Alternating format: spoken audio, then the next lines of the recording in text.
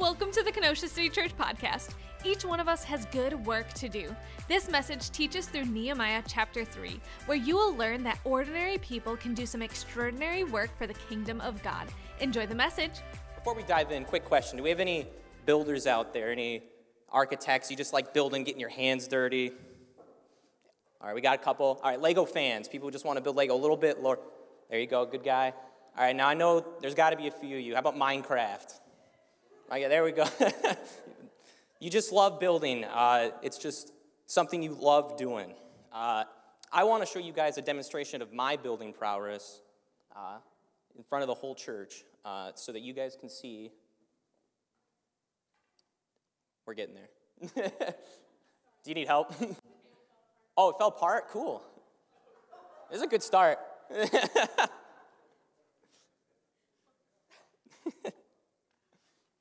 Oh, shoot. Sorry, camera people. Thank you, Bella.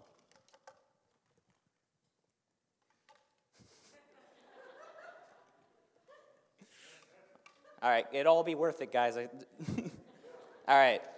Thank you. All right. Get ready for an amazing demonstration of building prowess. This is what I would do as a kid. Is this one goes here, this one goes also here, this one goes here, also here. We'll take this one, I think we'll put it here, and we'll put it here.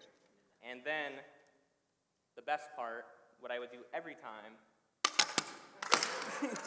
that was my building prowess as a child. My brother would actually build these things. I was what I like to call the demolition guy, you know? And sometimes, you know, his stuff also had to get demoed, you know? So, as you can see, my building, in very real terms, is not very up to code.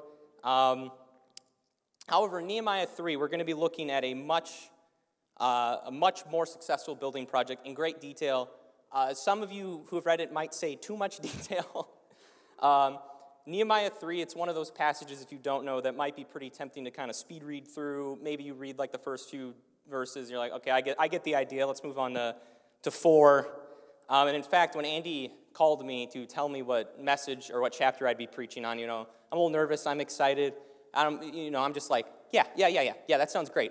And but I was at work at the time, and I was walking back to my desk, and as I was walking, my pace slowed a bit as I was thinking. I was like, wait. Is Nehemiah 3 that chapter where it says this person built this part of the wall, this person built this part of the wall, this person built this part of the wall, and ad nauseum, it just keeps doing that?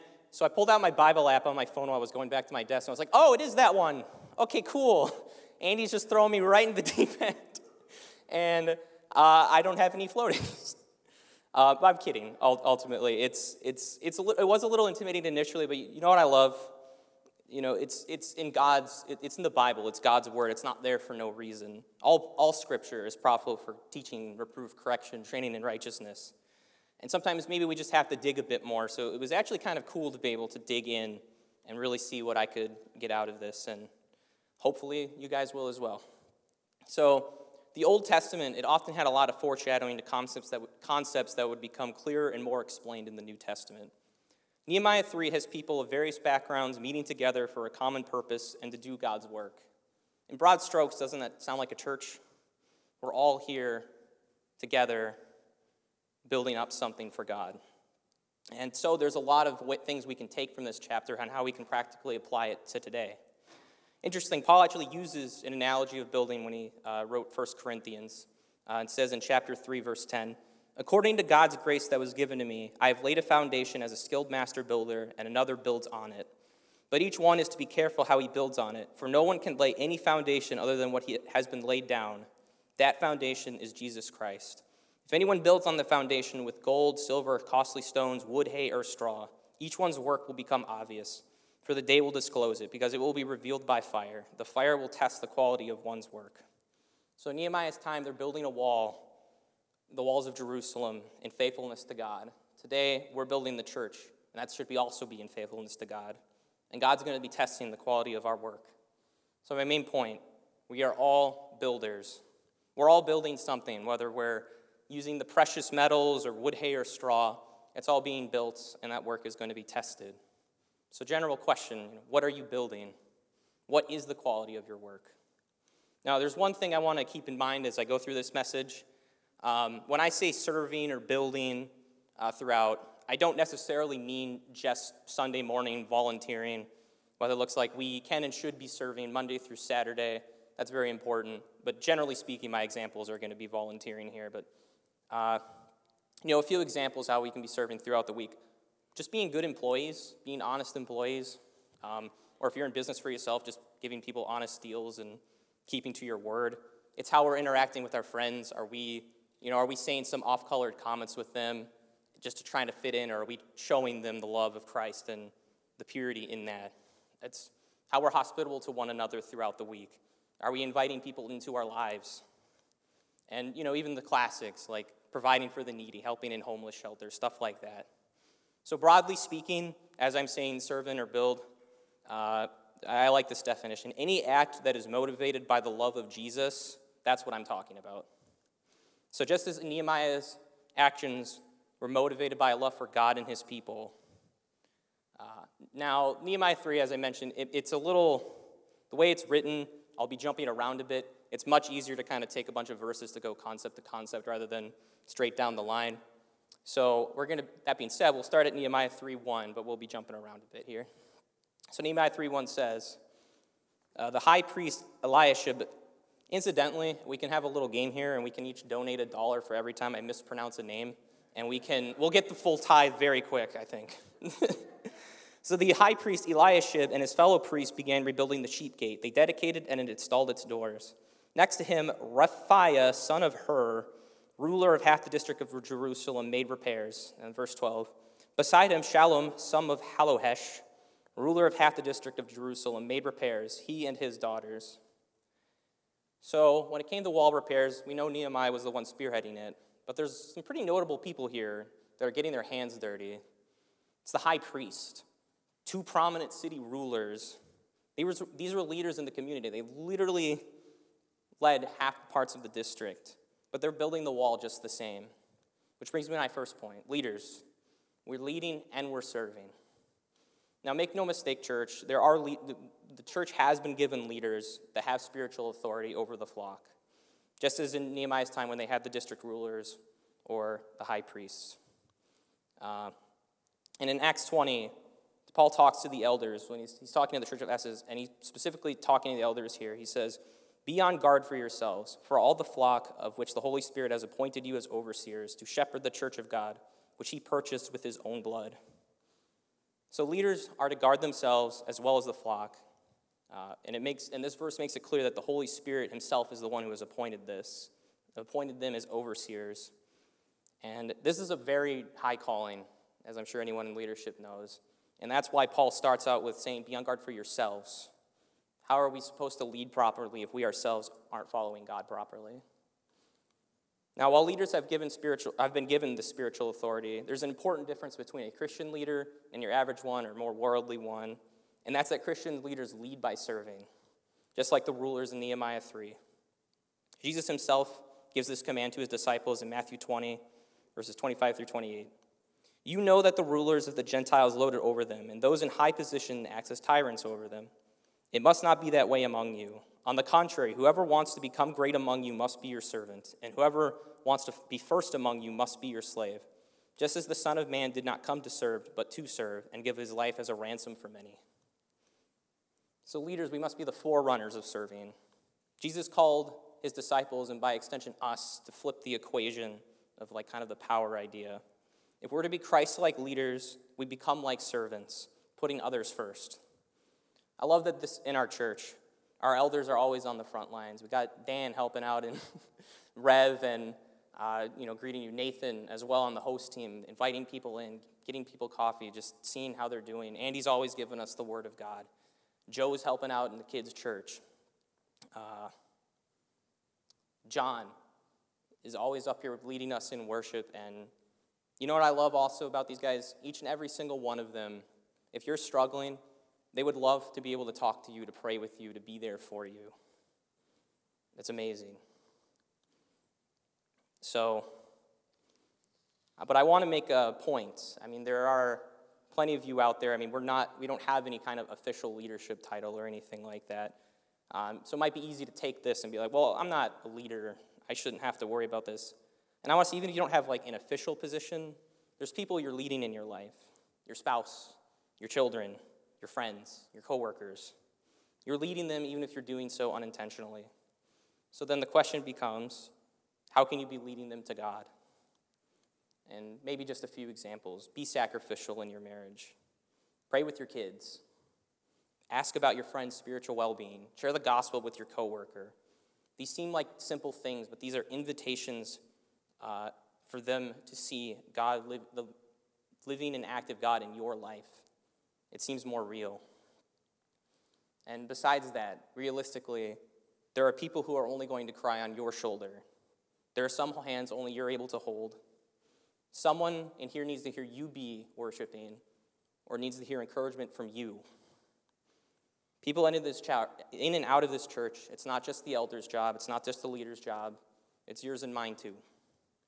Take these small leading moments with intentionality. That's part of how we're building. Though this leads to the very important question, and my second point, and I touched on this earlier, what are you building? This is a big question. This can be a lot of broad categories. I've broken it down into a few things, and I recognize there could be more. But let's start off with maybe perhaps what you thought of the obvious question. Okay, what if we're not building? What does that look like? And there's two different people I want to look at for people who might not be serving or building in their lives. I know there's more reasons than this potentially, but here's the ones I came up with. So first, there's the person who, for whatever reason, they just don't want to serve. And in fact, Nehemiah 3, verse 5, has an example of that. It said, beside them, the Tekoites made repairs, but their nobles did not lift a finger to help their supervisors. Now, why weren't they helping? Even though it's very clear to most of the people here, most of the people this is the only verse that mentioned people who would not build. So a grand majority are building because they know this is work that God has called them to. Well, it's possible the nobles may have thought that the work was beneath them, or it could be that they resented Nehemiah's leadership. Either way, they decided they didn't want to participate in the work God had clearly set before them. And this kind of attitude, it finds itself into the church as well, doesn't it?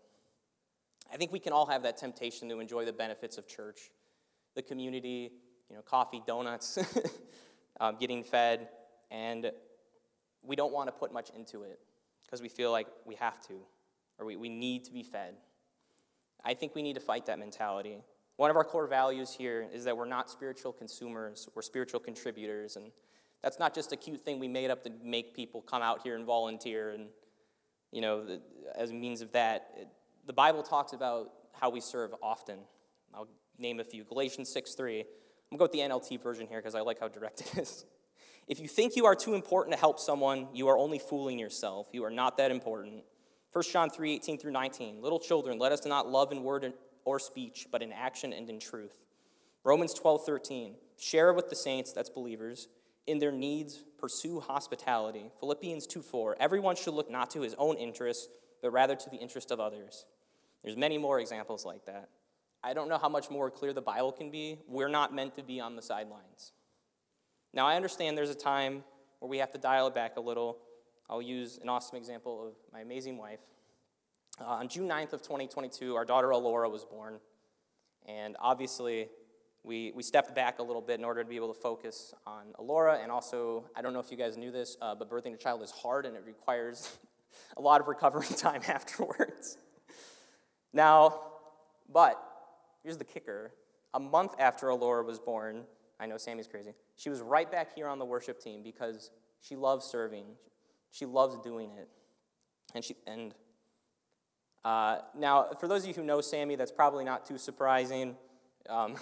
She's very much a go-getter. I remember when she was 9 months pregnant, she asked me if she could mow the lawn, and being the loving and sacrificial husband, I was like, oh, yes, absolutely, you can.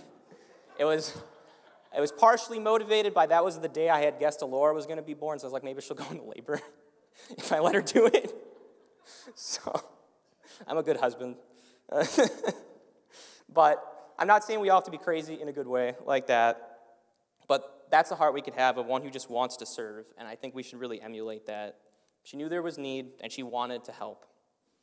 So if you find yourself not wanting to serve, I encourage you to pray and really think about why that might be.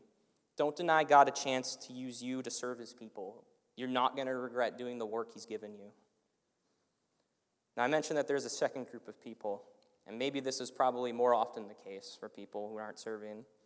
It's for whatever reason, you just don't feel qualified. And I want to start by saying I really do get that. To be real with you guys, I don't really know what it's like to feel like that confidence in your calling. I've served in a variety of areas, and I've never really had the this is it moment. This is what I'm supposed to be doing. I don't know what that feels like. I'm not saying it will never happen. It just hasn't. But in all those areas, and because of that, by extension, all those areas I served in, I wouldn't say I ever feel qualified. Does anyone get what I'm saying? But even so, what I am confident in is that wherever I am, God has given me responsibility. He's called me to love and obey him and to love and take care of others. Whether I was doing the janitor work, filming, leading small group, or even speaking here, I'm confident that I should be using these opportunities to glorify God and so that the gospel can be spread. I know there are others who are better at these tasks than I am, but I jumped in because I just wanted to obey God, and I got to see God work through me. And if any of that lifts you up, or lifts me up in your guys' minds, then I've made a mistake here.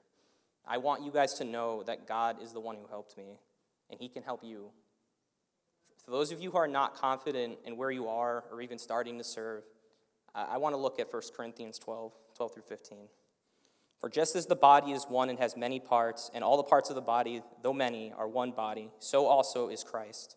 For we were all baptized by one Spirit into one body, whether Jews or Greeks, whether slaves or free, and we are all given one Spirit to drink.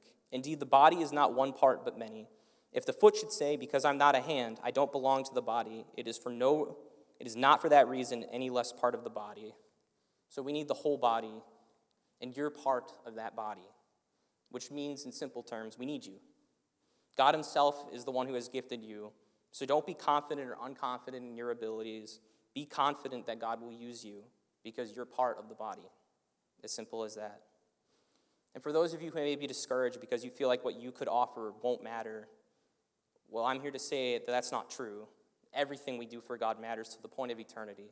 Mark 9:41 even says, whoever gives out a cup of water to drink in my name because you belong to Christ, truly I tell you, he will never lose his reward. God sees something as simple as us handing someone a bottle of water just because they're a Christian as an amazing act from him. And he rewards that. Don't be afraid to jump in. God will strengthen you to do the work. And don't feel like what you do doesn't matter. God has given each of us extraordinary work to do. So let's get off the bench and let's be serving. Now, let's say we're off the bench. What does that look like? Again, two fairly broad categories here. But there's a time to serve when it's more convenient. I know that might sound sacrilegious to some people. We're like, well, it's always supposed to be a sacrifice, always. I'll explain a bit more. But then, there are other times to serve where there's need.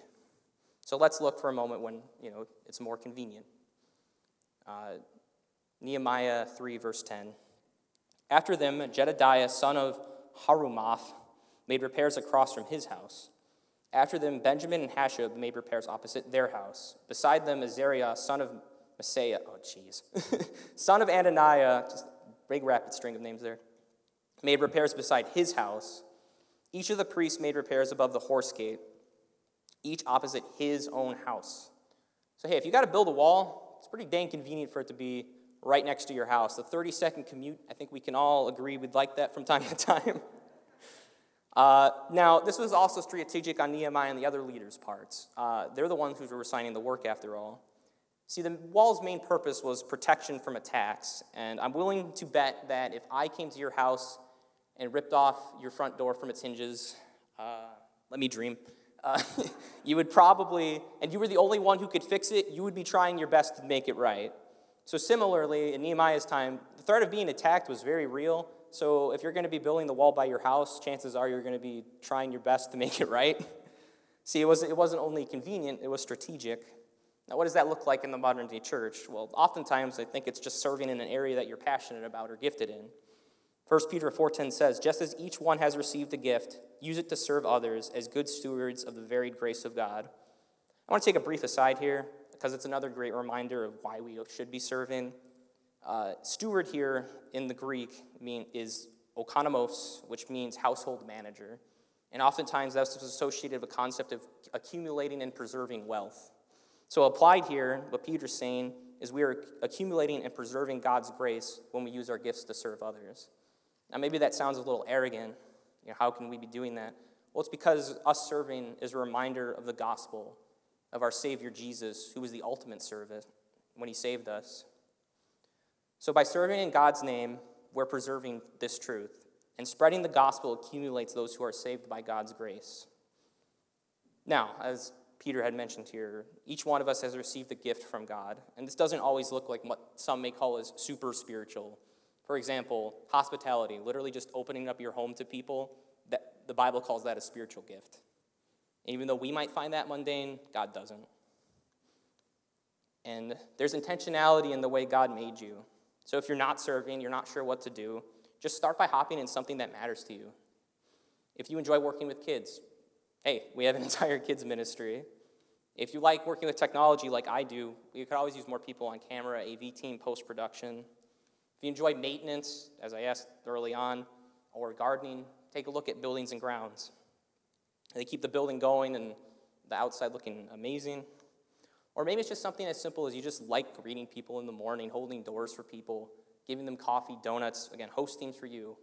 It sounds so simple, and yet most people, when they're new to a church, many of us are used to coming to church. Maybe we don't think about this as often, but it can be intimidating. And when somebody comes in, like in the first few minutes, it kind of determines if they're even planning to come back again or even come into this worship place at all, to look around and see people worshiping or even hear me. So what you do is very important.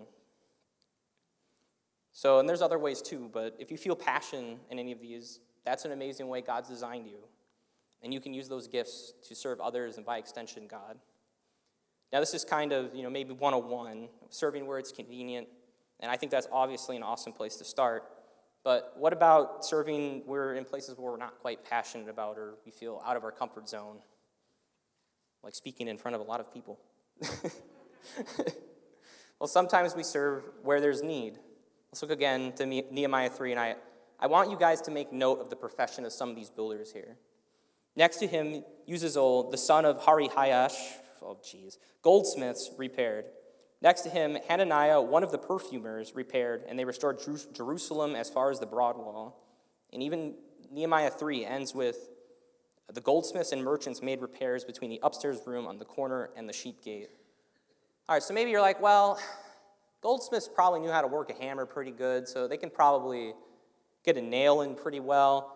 Merchants, they traveled a lot. They probably know a little bit of patchwork, especially on ships. They travel by ship pretty often. They probably know how to nail in a board.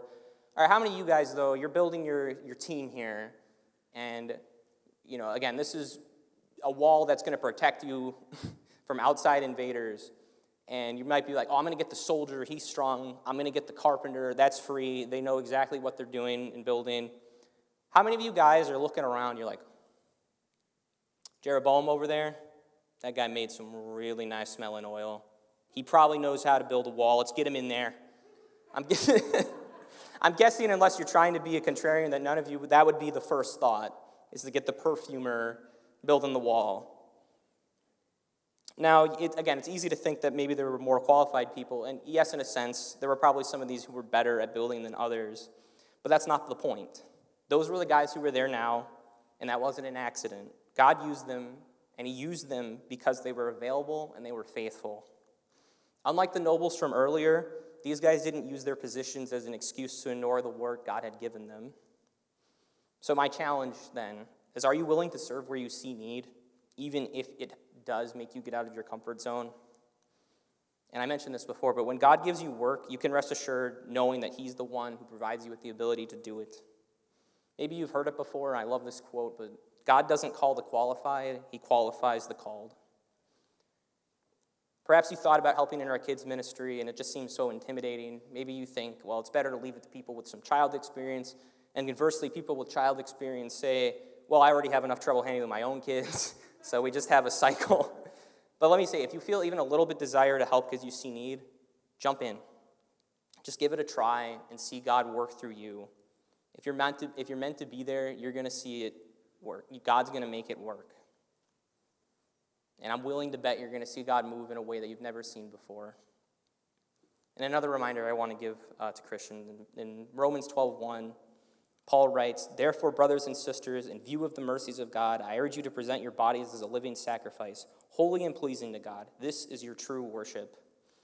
Following God is not always easy. In fact, here it's referred to as a sacrifice. And the call is to offer our whole lives to God. And I know we're not perfect in this. I mean, that's our limitation as humans. That's what we should be striving for. So when we see a chance to serve God, whether it's convenient or not, we should take it. That is our true worship. And serving God doesn't always feel glamorous. It doesn't always feel awesome.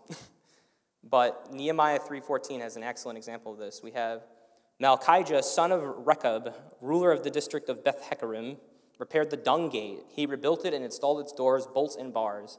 Yes, you heard that correctly. The son of the district ruler had the pristine honor of working on the dung gate.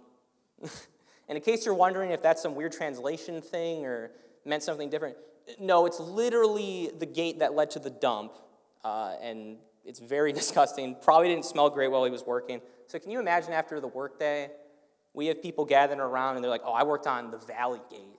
That's pretty cool, great view. Well, I got to work on the Fountain Gate, very beautiful fountain we have here." Or the really cool people, they got to say that they worked on the tower on Ophel, which honestly sounds like an awesome video game level.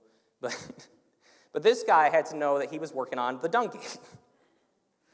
But it was work that he did faithfully. He was assigned this task, reminder, and he didn't grumble. He didn't complain about it. And isn't that the heart that we should have? We see or we're given work, we don't worry about the importance of it, and we just do it faithfully. The truth is, we don't often feel like it matters or that it's worth it. Heck, people might not even notice the effort we put in. Now, disclaimer, we absolutely should be taking and seeking opportunities to encourage one another, to lift one another up. But even so, sometimes our work is going to go unnoticed. Matthew 6:1, common, a lot of people probably know this verse, but be careful not to practice your righteousness in front of others to be seen by them. Otherwise, you have no reward with your Father in heaven. So whenever you give to the poor, don't sound a trumpet before you as the hypocrites do in the synagogues and on the streets to be applauded by people. Truly, I tell you, they have their reward. But when you give to the poor, don't let your left hand know what your right hand is doing, so that your giving may be in secret. And your Father who sees in secret will reward you. So let's not be doing work to be noticed or to be recognized, just that we could honor God first and foremost. Now, there's a big reminder here that I want to give as well. We should never be staking our identity in what we do. Now, again, we're all going to be serving imperfectly. Again, we're humans. And sometimes we're gonna say the wrong thing. We're gonna do the work with the wrong heart. We're gonna make a big mistake, and it might be tempting then to label ourselves as bad servants. But our identity is children of God. I'm not saying we can't learn from our mistakes, but that should never be the end goal. Our identity in Christ is loved, chosen, forgiven, redeemed. Hold on to that, and don't let your mistakes in serving drive you away from that true identity. Hold on to how God sees you and continue to work faithfully. It's not about us, it's about Him. And one final reminder, maybe you may have noticed it in some of the other verses I read, but if you ever read Nehemiah 3 for yourself, you're going to notice a very common phrase that is used. It's next to him, beside them. And we need this reminder. This is my point 3. We're building together. So I remember as a freshman in college, I had a chemistry class. I do not like chemistry. In fact, I found out that my major was one of the few that didn't have to take a Chem 2 class, and I almost danced. I hate it. So in this class that I love so much, a few weeks in, we got a group project. How many of you guys like group projects? Oh, yeah, a little bit here and there. I know my wife does not. I know that the way I asked that makes it sound like I don't. Generally speaking, if everyone does their part, I love group projects because we can do more together than we can alone. But based on how I'm also saying this, you might guess that in this group project, one person did not really pull their weight. So it was me and 2 other guys, And me and one of the guys, we did our part pretty early on, and it was just radio silence from the third guy until the night before the project was due.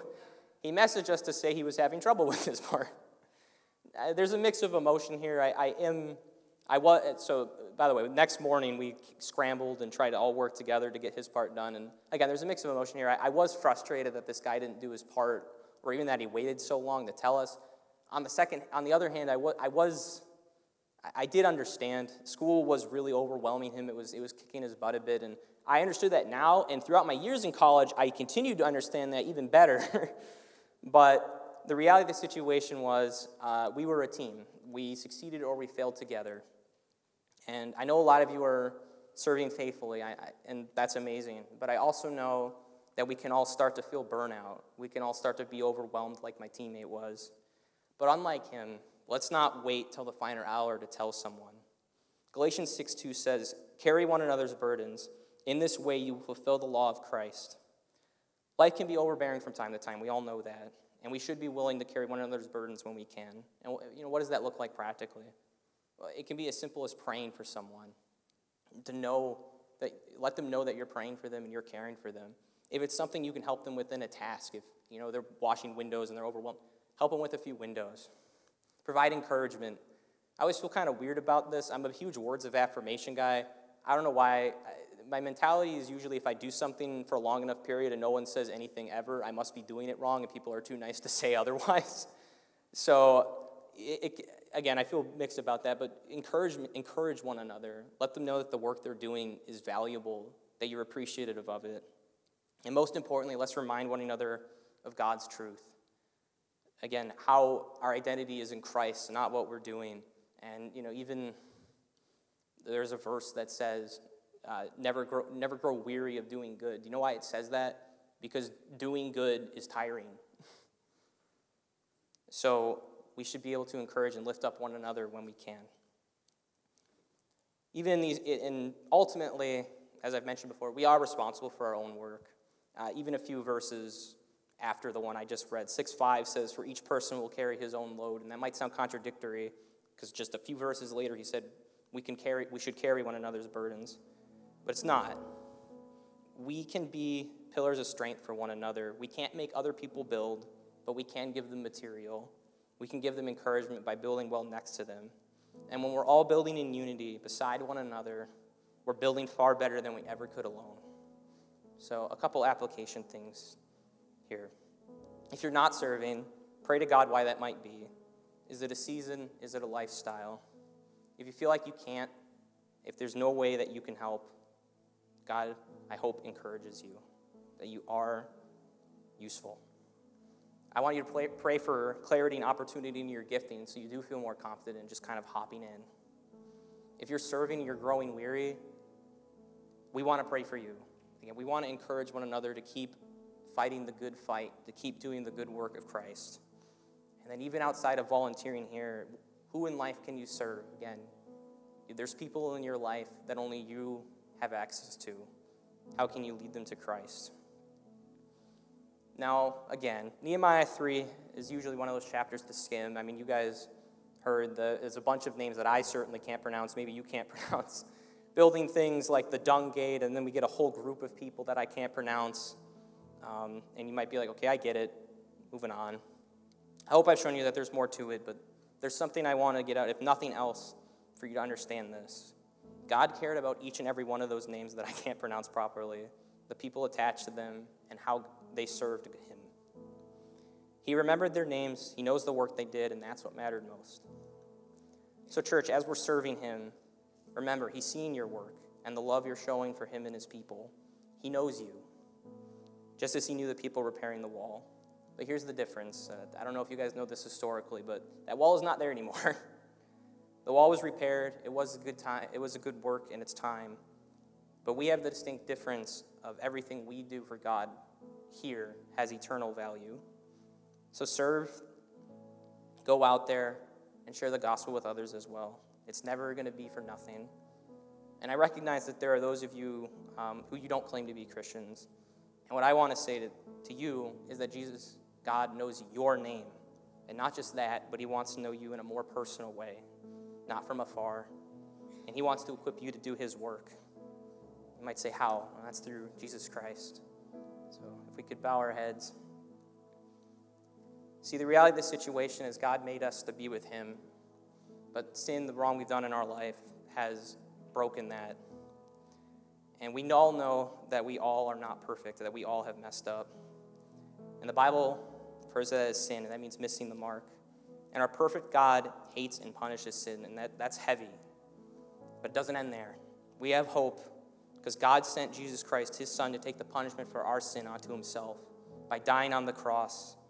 And not only that, he rose again 3 days later to show that he had the power of resurrection, and he can resurrect your life as he's resurrected other people's lives.